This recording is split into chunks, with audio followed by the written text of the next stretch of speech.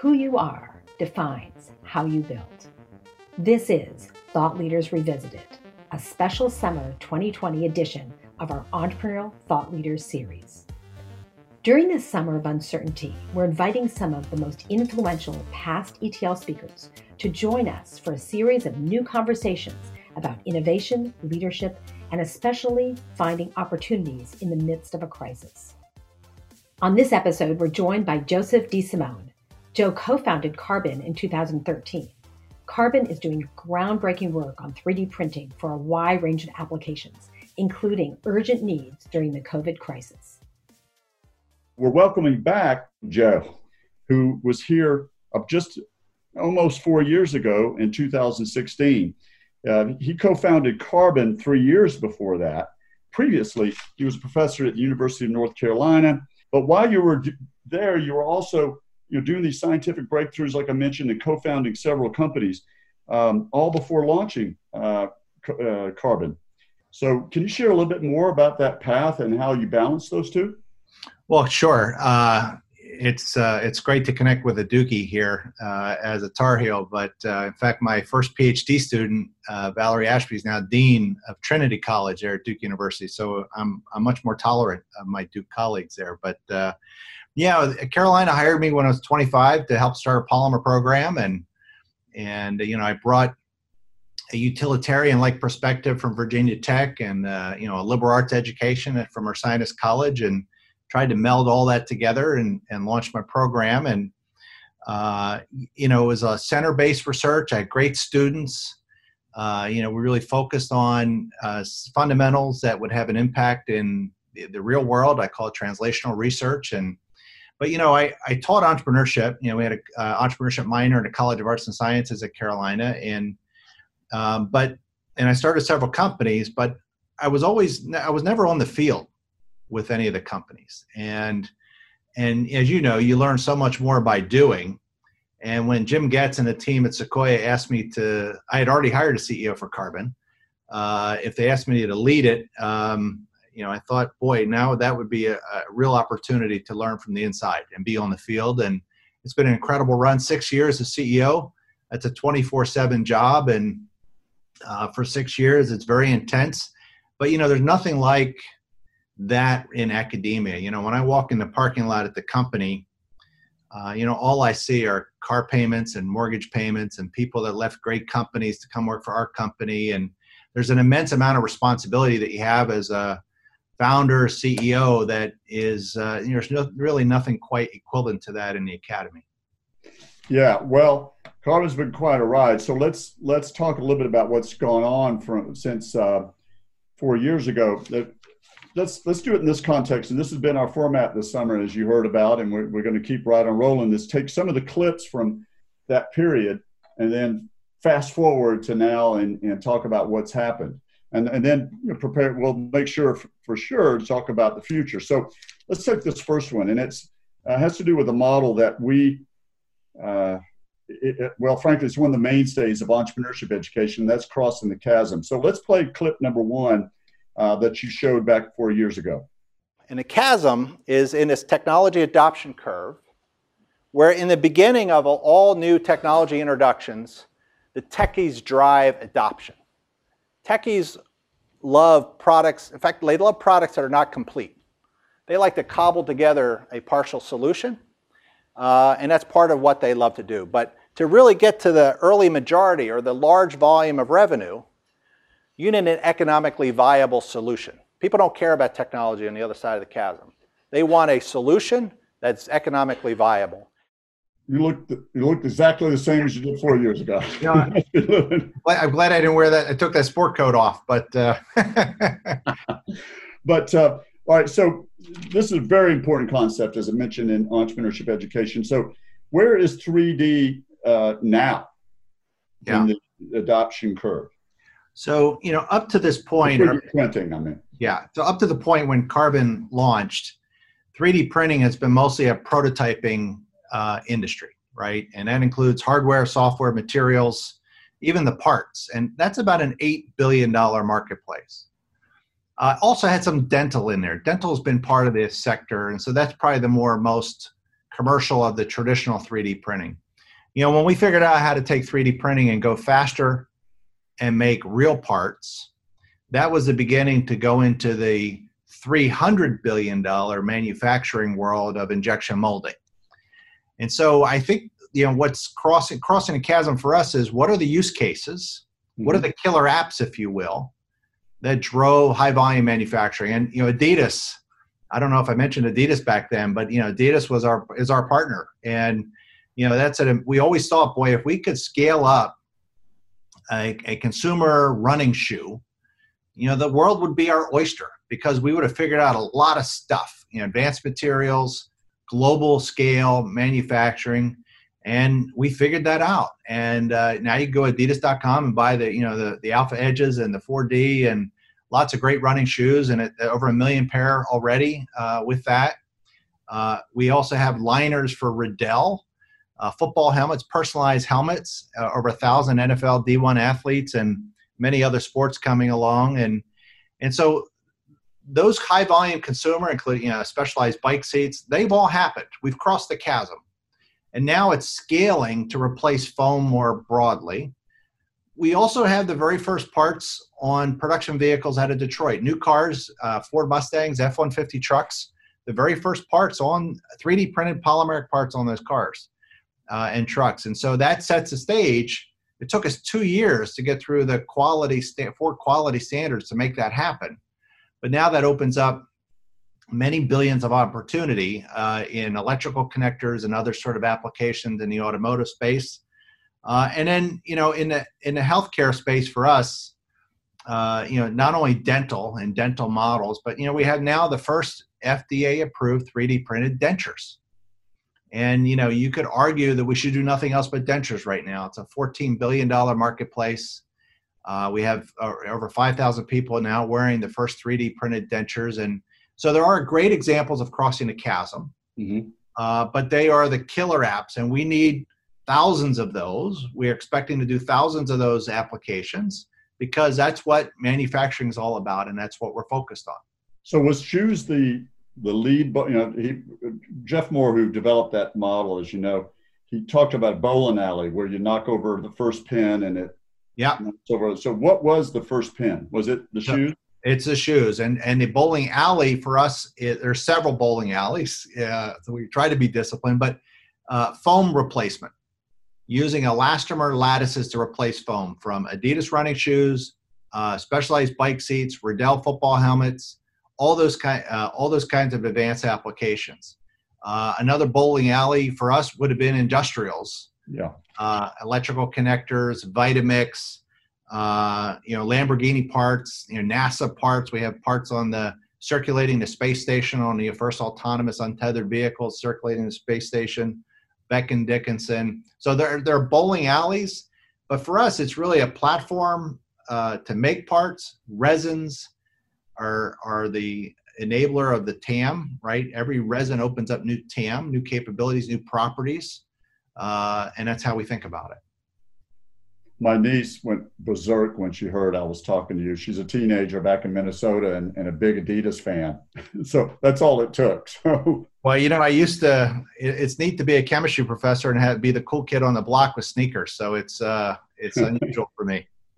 All right. Well, also back then you talked about 4 years ago, talked about future proofing, which I really love that term. I had not heard that before. And future-proofing your customers through an innovative business model, which I heard about that. In other words, innovate not only in technology, which clearly was a no-brainer for you, but also the great companies also innovate in business models. So let's play that clip number 2, future-proofing customers. And again, as I mentioned to you, that we're coming out with this printer as a subscription model, right? It's a rental. What this really does is it aligns us with our customers' printing. Right? This is not a transactional sale, it's a partnership. And most importantly, this future-proofs our customers. Right? I know the product roadmap. I know when this product's going to be obsolete. Our customers don't have to worry about that. Right? They're not locked in, they're future-proofed. And especially for a company like us that's just coming out with a brand new technology, I don't have the heart to have people buy stuff that I know is going to be obsolete. And so the subscription model, for lots of reasons, becomes an important way to move a new product into the marketplace. So how's this business model working? It's been the key to the whole business. Really? In fact, I looked at the slide and I forgot to appreciate. So that was our first printer, the M1. And we only built about 100 of those. Now the commercial product at that scale is called the M2. And just as a great example, it's got twice the build area.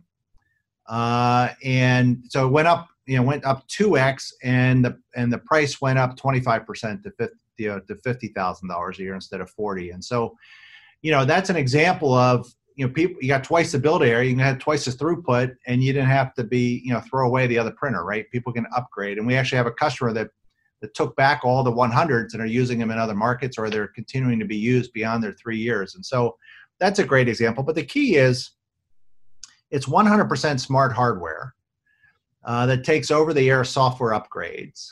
And the process is intrinsically digital. We think of it as a software-controlled chemical reaction to grow parts. And so what's key is we've been able to do software upgrades every 6 to 8 weeks, and the process is getting better and better. So in many ways, it's like a network effect, right? The more people use it, the better the product's getting. And the ability of rolling out new resins. And so now, in sort of hindsight, I don't know how you introduce a new physical product without doing a subscription model with it, which intrinsically future-proofs customers. And it gives us really close relationships with our customers. So they're partnerships, and we get to know who we're doing business with, and 35% of our sales or so goes to existing customers. And so it's really a land and expand marketplace, and it's an install base that's growing and growing, and the subscription model really helps us with that. Wow. Well, again, another big important takeaway that we stress in all our entrepreneurship courses is, and it's, especially for our STEM students, is it enlightens them that innovation is not just, relegated to being a technology breakthrough. It can also be a business model breakthrough.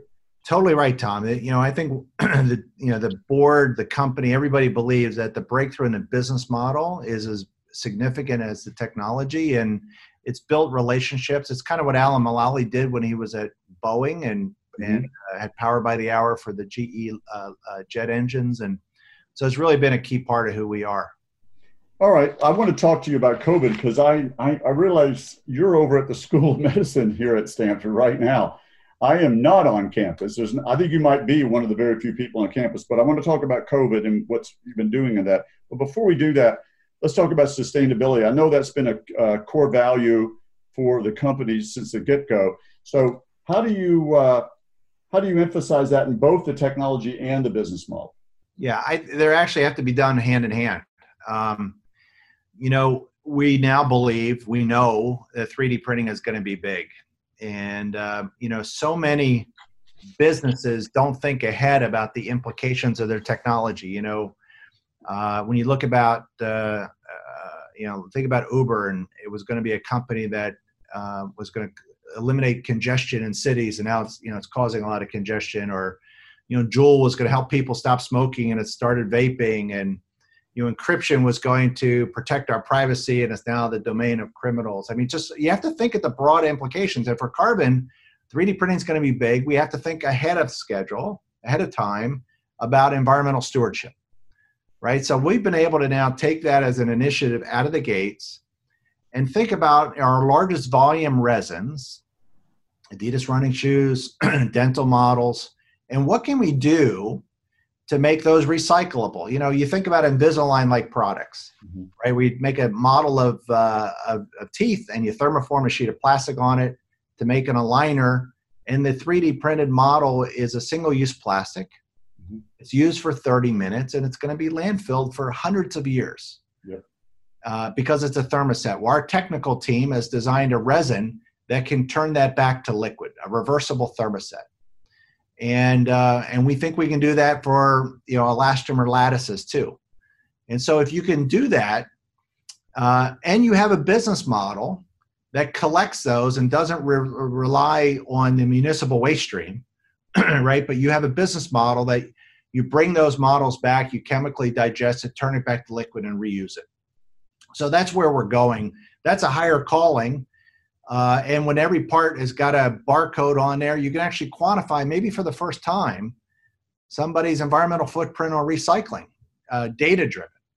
But you also get into lightweight parts, bio-based feedstocks, local for local production, and ultimately avoiding inventory. Inventory ties up a lot of capital. A lot of parts are sitting in air-conditioned buildings just waiting to be used. So you think about on-demand inventory, and there's a lot of things on the environmental side that are really enabled by having a digital manufacturing platform. Wow. A lot to unpack there. It sounds like science fiction, but it's not. It's, I still get goosebumps. So, as a polymer person, I remember in grad school, just making a test specimen that looked like a dog bone was hard.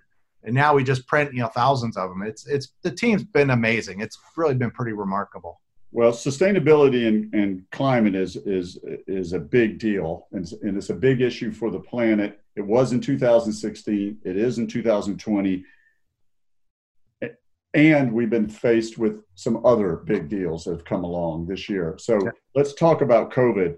The reason you're on campus this afternoon, I'm assuming, is from what you said this morning, was you were meeting with the dean of our School of Medicine and the CEO of Stanford Hospital.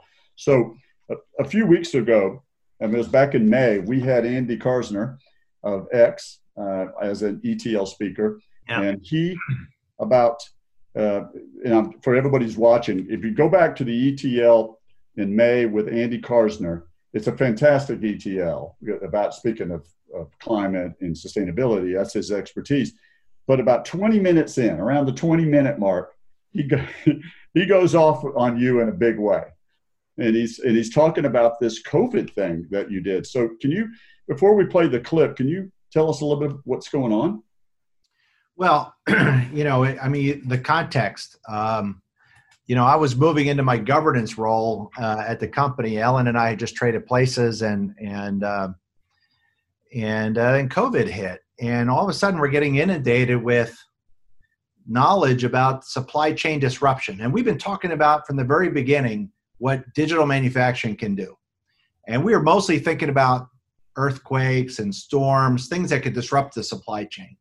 Then you get this pandemic, and all of a sudden, very simple things like face shields are in massive short supply, and the hospitals, they only stack a couple weeks of supplies on these things, and now all of a sudden they're just inundated. And then COVID testing swabs. Mm-hmm. The biggest factory for making these testing swabs was in Lombardy, Italy, and they got hammered with the coronavirus. And so here is the disruption that is actually the irony. It's disrupting the things that allow us to test for the disruption. And so there was this massive shortage. The Air Force flew in the last 1 million swabs, and everybody was panicked. And I didn't know what a nasopharyngeal swab was when I started, but we looked into it, and we could walk you through. Yeah, let's play the clip and talk some more about it. At Carbon, our purpose is to improve lives with science, technology, and creativity. When COVID-19 hit and we saw a world confronted by medical supply shortages, we knew we needed to do something. We brought together our employees, partners, and customers to address two needs. First, protect healthcare workers. Second, increase testing capacity for COVID-19. Digital light synthesis, our 3D printing technology, is enabling the protection of those on the front lines by making up to 50,000 face shields a week. And more accessible testing thanks to Resolution Medical Lattice Swabs, crafted with Carbon technology. Together, we're making what the world needs now. So I just want us all to take a minute here or a second and just recall the compressed time we're talking about. So we're in June. We're still in the pandemic, but this was about 4 months ago. You're having an incredible run with huge deals with Adidas and the other major companies you talked about. You could have just sat back and, rode that momentum, but then you got inspired. So how about this? What were some of the, tell us a story about some of the, I hate to put in the negative, but what were some of the roadblocks you went through to make it happen in such a fast time? Well, as you know, everything was happening so fast. And then, the other thing to realize is that a good chunk of Carbon's business is in dental, and dental was shutting down, right? So there's this capacity sitting there. And a lot of our partners are sitting there. So we had Ellen Coleman called a town hall meeting, and Philip and I, my son, we hosted over 300 of our partners and team members. And we said, look, we have a lot of resin, and we have a tool that doesn't need molds to make things, right? It's using light. And remember how people make things physically, typically by injection molding, is you have to invest a lot of time and energy to have a mold. And then you heat a plastic up, you fill the molds with the part, let it cool down, open up the mold and take the part out. We do things without molds. It's moldless. We use light to craft things. And so what we did is we pivoted our capability, our machines, our team, and we said, look, we'll push face shields designs, and we'll design two different ones to meet the properties of two different high volume resins that were sitting there available, our dental model resin and our Adidas running shoe resin. And so working with Adidas and working with all our dental customers, we pushed designs out into the field. And we're approaching 1,000 printers globally, and we're in 17 different countries. And we gave people that had capacity and interest the capability of keeping not only keeping their employees going and keeping their businesses going, but to help out in their local communities, right? So I think we did over 350,000 face shields, 50,000 shields a week, and still counting. And people are renewing, and now they're going into grocery stores and dentist offices and all sorts of things. So that's pretty cool. The testing swab, we literally learned about what the conventional swab looked like, and we printed new varieties the next day. One day. You're kidding. No, it was amazing. Our team, Hardik and our team, and Marie and Steve Pollock, we figured out, some early designs, went through a couple dozen different designs, and then we worked with a medical device partner, Resolution Medical, who is an FDA registered medical company, because we're not, and stood up a supply chain that leveraged the dental labs. Remember, there's 7,000 dental labs that support over 100,000 dentists. And those labs are our customers that have our printers. They're the ones that make the physical things that dentists use. Mm-hmm. And we pivoted one of our dental resins that was used for making night guards. It was already FDA approved for night guards. It's approved for mucosal contact. It's a soft plastic. And we created a very soft lattice structure. And we brought a medical device to life. And Resolution Medical launched a device in 20 days, a Class 1 exempt device. And then 50 days later, and that's why I'm over here at Stanford, 50 days later, we completed over a 400-patient clinical evaluation of two different lattice designs and compared them to a standard swab for performance on comfort, collection efficiency, the PCR compatibility. It was a non-inferiority trial. It's more than equivalent. And there actually is a hint that we have a lower false negative rate for low viral loads. And so we need to go study and quantify that. But it's pretty remarkable that in 20 days, you could bring a medical device product to life and complete a 400-patient trial 50 days later. Well, you are helping the heroes, and you're helping us, just humans that as well. I think you are way up. You're up the supply chain of heroes as well. You and your company, and hats off to you. I want to talk more about that, but maybe we'll do that during Q&A. I just don't want to miss this opportunity to play a couple more clips having to do with another phrase that I remember well from 4 years ago, the drivers of innovation. Right. And you were talking about this notion of convergence. So can we play a couple of clips? First clip is about connecting with the humanities, which is another big theme of ours nowadays at Stanford and the Entrepreneurship Center. So let's play clip number 4. You know, historically, the word convergence and its meaning has often implied the convergence of the physical sciences, engineering, and medicine. In fact, that's the way MIT has classically referred to convergence. But I think what it really means is bringing together disciplines in maybe not so obvious ways and thinking about what emerges from that. But I think more broadly, and what Apple has done, is I think you have to think about extending this to the social sciences, the humanities, and perhaps even the performing arts. And thinking about tech and the humanities and the liberal arts as an important aspect. And as part of that, I think a lot of people believe that convergence itself is actually a blueprint for innovation. If one can get convergence right, it can be a real driver for new ideas. Can you give us some interesting examples of convergence?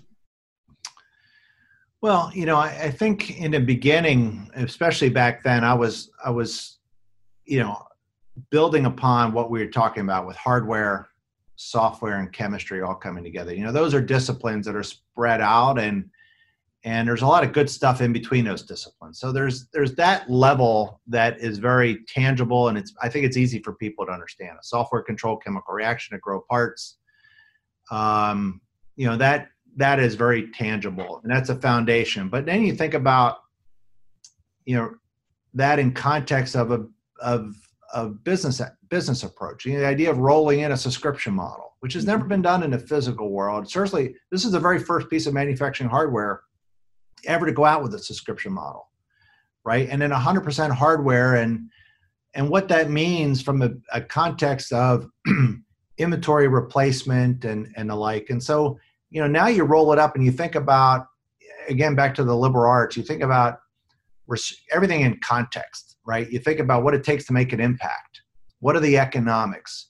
What are the history of all that? And, understanding all the business aspects and supply chain dynamics. And to me, that's all the convergence coming together that you have to think about the business model, societal implications, helping our customers, where to make impact, to think about recycling now as opposed to waiting after the fact. Mm-hmm. And realize you've caused a problem, like I alluded to with Joule and other companies, and it's really that contextualization of what it is you're doing that really brings all that together. And we're now working on meeting folks here in pediatrics. We're working with folks, neonatal babies that have cleft palates and they're too young to have surgery, and working with amazing doctors here to seal the palate and maybe work with palate expanders as the babies grow. And it's just having, the wherewithal, the understanding of context and impact and being open. It's a big part of it. Well, it was interesting. Yesterday, I had the opportunity to attend an urgent or important academic council meeting. In other words, it's gathering all the number of professors at Stanford, and it was a mix of humanities professors and engineering and physical sciences professors. And there was an issue on the table that's not so as important as it was. I heard over and over how the engineering professors loved being part of a liberal arts university. Right. And I know that that's the way professors feel at UNC and Duke. That's why it's very comfortable for me to be a visitor, because especially since I'm an entrepreneurship professor, my counterparts at UNC and Duke feel the same way, that engineers ought to learn about the humanities, and of course humanities majors ought to learn enough to about technology to be Renaissance people. Everybody can learn to be a Renaissance person. It doesn't have to, it's not something you're necessarily born with. All right, let's play another clip because this is also a very, very important topic this year, and this is the advantage of diversity. Let's play clip number 5. Recognizing early on that we learn the most from those that we have the least in common with. right? And you think about that. If you're getting part of a design team, and you're fortunate to be part of a design team, you recognize that these different experiences drive the innovation process. I can tell you, more times than not, different design teams I've been associated with, if somebody grew up with not much money, they think about problem solving fundamentally different than somebody that grew up with a lot of money. Not that one is better than the other, they're just different. And if your goal is to broaden the perspectives around the table, then you have to think about this diversity, this element of diversity to drive innovation. That was 4 years ago. Yeah. How about 4 weeks ago? So how do you think about diversity now and what's going on in America in particular? And what does that have to do with carbon? You know, it's not a lot's changed, frankly. You know, and when you look back, I remember in the late 1990s, my group, a very diverse group at Carolina, you know, I graduated over 80 PhD students, and half were women and others underrepresented in sciences. And I had large number of African Americans in my group, and I was given a talk in South Carolina in the 1990s, and the NAACP had a boycott on the state of South Carolina because of the Confederate flag, and I was a keynote lecturer, and we decided we weren't going to go as a group. And what happened was they ended up moving the meeting to another state. And, you know, now we hear about NASCAR finally addressing the Confederate flag. You know, I mean, it's just a lot has happened, but a lot hasn't changed. And, you know, our faculties don't represent the diversity of our student population. And there's so many things that we need to keep working on. And again, back to the importance of this, this is where the richness of innovation is, right? The diversity of perspectives, the thinking and cultural values, all that comes together. And if we don't get this right, we're holding back innovation. Mm-hmm. And it takes a relentless, unfortunately, it takes relentless leadership to keep making this front and center, because I'll tell you, I see it so many times that if you don't keep it front and center, it's easy not to do. And it's got to be relentless, and people fall back to not thinking about it. And you know, it's uncomfortable being with people that are different than you. And that uncomfort has got to be harnessed, right? That's where all the richness is, right? Early in my academic career, I got invited to an innovation group. And not only was it all white guys around the table, but they all graduated from the same research group. And they all knew the same stuff, and they were at a structural disadvantage for driving innovation, right? Your community you've got to think about your community, your groups at the onset, or you're not going to be as innovative as you possibly could be. And that's something you've got to be relentless. It's great. Ellen Coleman, this has been a big passion of hers too. And one of the great reasons why she's part of the team at Carbon, and she's been a strong advocate, and it's a really important thing for us. Well, take a moment to talk a little bit about Ellen, please. I wanted to do that earlier as well. I think this is important because she has a great reputation in terms of DEI. Yeah, no, Ellen is amazing. You know, so we got Alan Mulally on our board at Carbon. You know, he was the iconic CEO of Ford Motor Company, and we needed chemical acumen on our board, and I asked if anybody knew Ellen. She just stepped down as CEO at DuPont, and I didn't think I could get to her, but Alan could get to her, and may have invited her to play golf somewhere or something. But she came and she checked us out, and I knew their technical team at DuPont. They knew me. I think she did a little due diligence there, and she joined our board about 4 years ago, and brought a lot of perspective. And so she's been my partner in crime as I've been leading the company as CEO for 4 years. She then became our lead director. And, you know, lo and behold, she is, you know, she's having a great life, I thought, being a board member. She's a board of Goldman Sachs and Amgen, United Technologies, Dell, and Carbon. And she's fairly young and wanted to get back at it and to be CEO somewhere.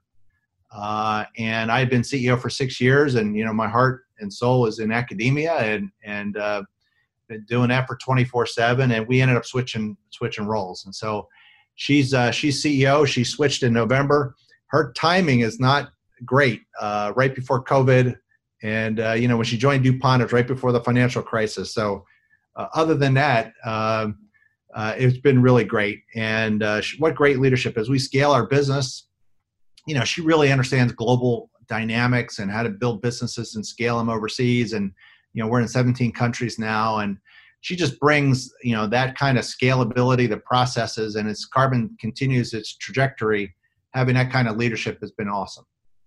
Thanks, Joe, for that whirlwind. We can come back to some of the important topics that we were covering just then, DEI, for example, and some of the future-proofing, convergence, anything's game. But I want to give our students and others a chance to participate. Now, I see a question here. It's a little bit long, but let me do the punchline and back up. How does Carbon select its clients, and does the company take into account the long-term impacts of the client's company? This has to do with, itself may allow waste reduction and capital optimization for its clients. The clients' activities may still be significantly contributing to climate change, and speedy 3D printing may just accelerate their activities. So how do you balance that sort of competing values, I guess? Well, a subscription model is a partnership, and it allows you to assess your customers and also allows you to understand your values and if you're value aligned. With a subscription model, because we technically own the hardware, we have terms and conditions for its use. So along those lines, we actually say not for weapons, right? Because we have advanced materials and we don't want to usher in a new era of security issues. And so we get to say those things, and that, that allows us to work with the kinds of customers we want. And this is the environmental stewardship opportunities allow us to hear the feedback from customers and understand the technological challenges to enable their aspirations, right? So designing new resins and new business models to help drive their aspirations. So that's how we think about that. All right, here's another one. It's related, so maybe building on that. When would you suggest a subscription model? Many people complain about software subscription models because costs add up. Well, I think the compelling reason for us is this future-proofing. I actually think a subscription model is more compelling in the physical world than it is in the I was going to say more compelling. It's as compelling as you can get, because the last thing you want is to have legacy hardware and a transactional sale where your provider is not aligned with your business goals. We get telemetry from the printers. They have 80% use time. Many are working, over 100 hours per week. We could watch the dip on the coronavirus. We watch the comeback. All those things allow us to work closely with our customers. And I think if you've got a hardware business, you've got to think about this, unless it's a hardware business that's one and done. When you launch a platform, and we're staring at 30 years of innovation, I cannot imagine a more compelling reason to not have a subscription model. It really enables one to work closely with your customers and really drive innovation. Imagine if you were inhibited to innovate because customers would get mad at you because they just bought your hardware, right? This now gets rid of that hesitation, and you're just driving innovation the whole time. We got another question here, and I'm really glad to see this one because I wanted to come back to this topic, and this is around DEI. It says, how do you track and measure your efforts on diversity and inclusion? How do you make this a relentless pursuit? Where are the pitfalls? How do you go beyond just the optics? This is something that's going on in the leadership of pretty much every enterprise you can think of, whether it's a startup, whether it's a rocket ship like yours, or whether it's an established company. Yeah, no, it's a great question. And something that I think I learned early on is that you've got to be clear about your values. Early in my academic career, and this boycott is one example. If you're clear about your values on your website and your promotional materials, what happens is you become a destination for excellence wherever it's at. People want to align themselves with who you are because they're purpose driven many times.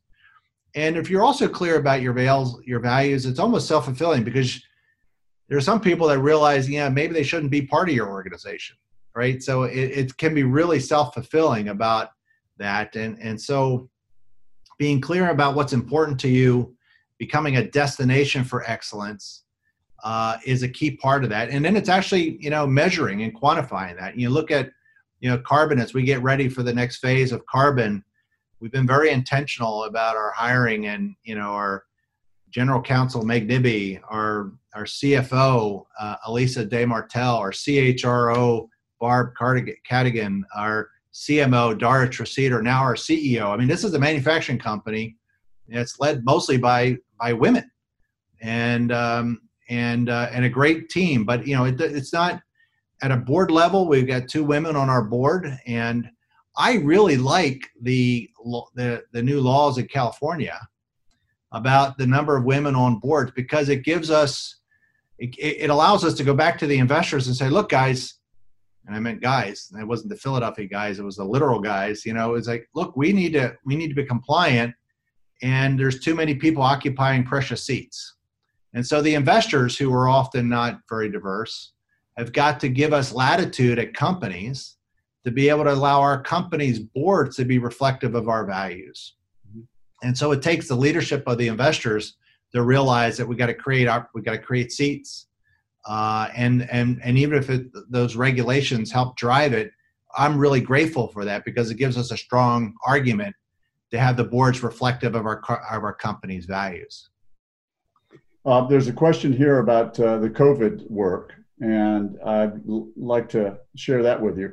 After COVID has waned, and we don't know when that will be, could be this year, could be next year, could be a while. It's going to be a while. Yeah, I think so. Do you see Carbon continuing to make medical devices? That's a great We're in question. the dental market already, but is this a big bowling alley for you? Yeah, I think it's TBD. There's over 100, the nasopharyngeal swab was invented in like 1922, right after the Spanish flu. And there's over 100 different swabs out there. And it's going to be performance driven. It's a mid-turbinate swab for the nares and an oral swab. And, we were just on a great call with the Jan Zuckerberg Center here with Steve Quake and his team. And there's a need to integrate designs for high throughput analysis instead of humans breaking off the current stem of the swab. And so to me, I think there's actually going to be multiple products in this space that are going to be new products that, no one's ever redesigned a swab in 100 years. Right. And so there was no reason to. And so now all of a sudden you realize that there's capabilities to improve performance, improve function, improve comfort, opening up new high throughput opportunities for sequencing or testing. So I think it's here to stay. And what's going to be interesting too, there's some really important dialogues out there now about supply chain disruption for our nation. And I think I would rank order things like, pharmaceuticals and biologics, and making sure that we're able to have these available in the country. You see a lot of work on integrated circuits and chips, onshoring of that capability, and then physical goods, what we do in the injection molding world, and having reshoring manufacturing and having the flexibility of pushing files in different directions, in different locations, in order to have agility in the supply chain. Those things are here to stay, and the COVID was our moment to shine of what digital transformation, digital manufacturing enables. Joe, we've got more questions here, but I'm watching the time, and I'm realizing that this is a special moment, and you're a special person. I mean, just what you've accomplished and your contributions to the planet and its well-being so far in your life. But put yourself back in being an undergrad, and that's our sweet spot with this speaker series. It was in 2016. It was 10 years before that, and it still is. This is an amazing time to be a college student. Wow. If you stop for a moment, and think about all. And same goes with me. So, what do you say to this current generation of college students and how they might be feeling this summer with all these things firing at one time? Yeah, it's a great question. But, these are going to be badges of honor this time, right? I mean, it was in 9/11, it was in the financial crisis, this is going to be a time that it's going to be remembered. The stories are going to be told. And what's, I think, really magical about this time, and that's the word I'm going to use, magical, is there's so many things happening now, right? It's not just the coronavirus, it's the economic impact from the coronavirus, and it's the racial disparities all coming together. And this apparent chaos is going to give, this is the moment to fix a lot of stuff that needs fixing. That has been taking too long in my lifetime. It's taken too long on a lot of racial diversity, inclusive issues. And all of a sudden now it's time. And you can do it through the cover of chaos. I heard someone explain it the other day that way. And it may have been at a Coach K leadership thing that I was on. I hate to admit that, but it may have been on that. But nonetheless, this is the moment. And I think everyone is going to be able to reflect back on this moment, what they did to help make a difference, because this is a tipping point on so many really important things. And to me, this is an inspirational time, especially if we make it this moment to fix stuff that's taken decades and hasn't been fixed. And they're going to be able to tell these stories. This is going to be their badge of honor. This is going to be their moment. And when they deal with other issues in the future, they're going to be, we're going to be okay because we lived through this time and we came out better for it. And that's what I would tell the undergrads. The Entrepreneurial Thought Leader Series is a Stanford eCorner original production. The stories and lessons on Stanford eCorner are designed to help you find the courage and clarity to see and seize opportunities. Stanford eCorner is led by the Stanford Technology Ventures Program and Stanford's Department of Management Science and Engineering. To learn more, please visit us at ecorner.stanford.edu.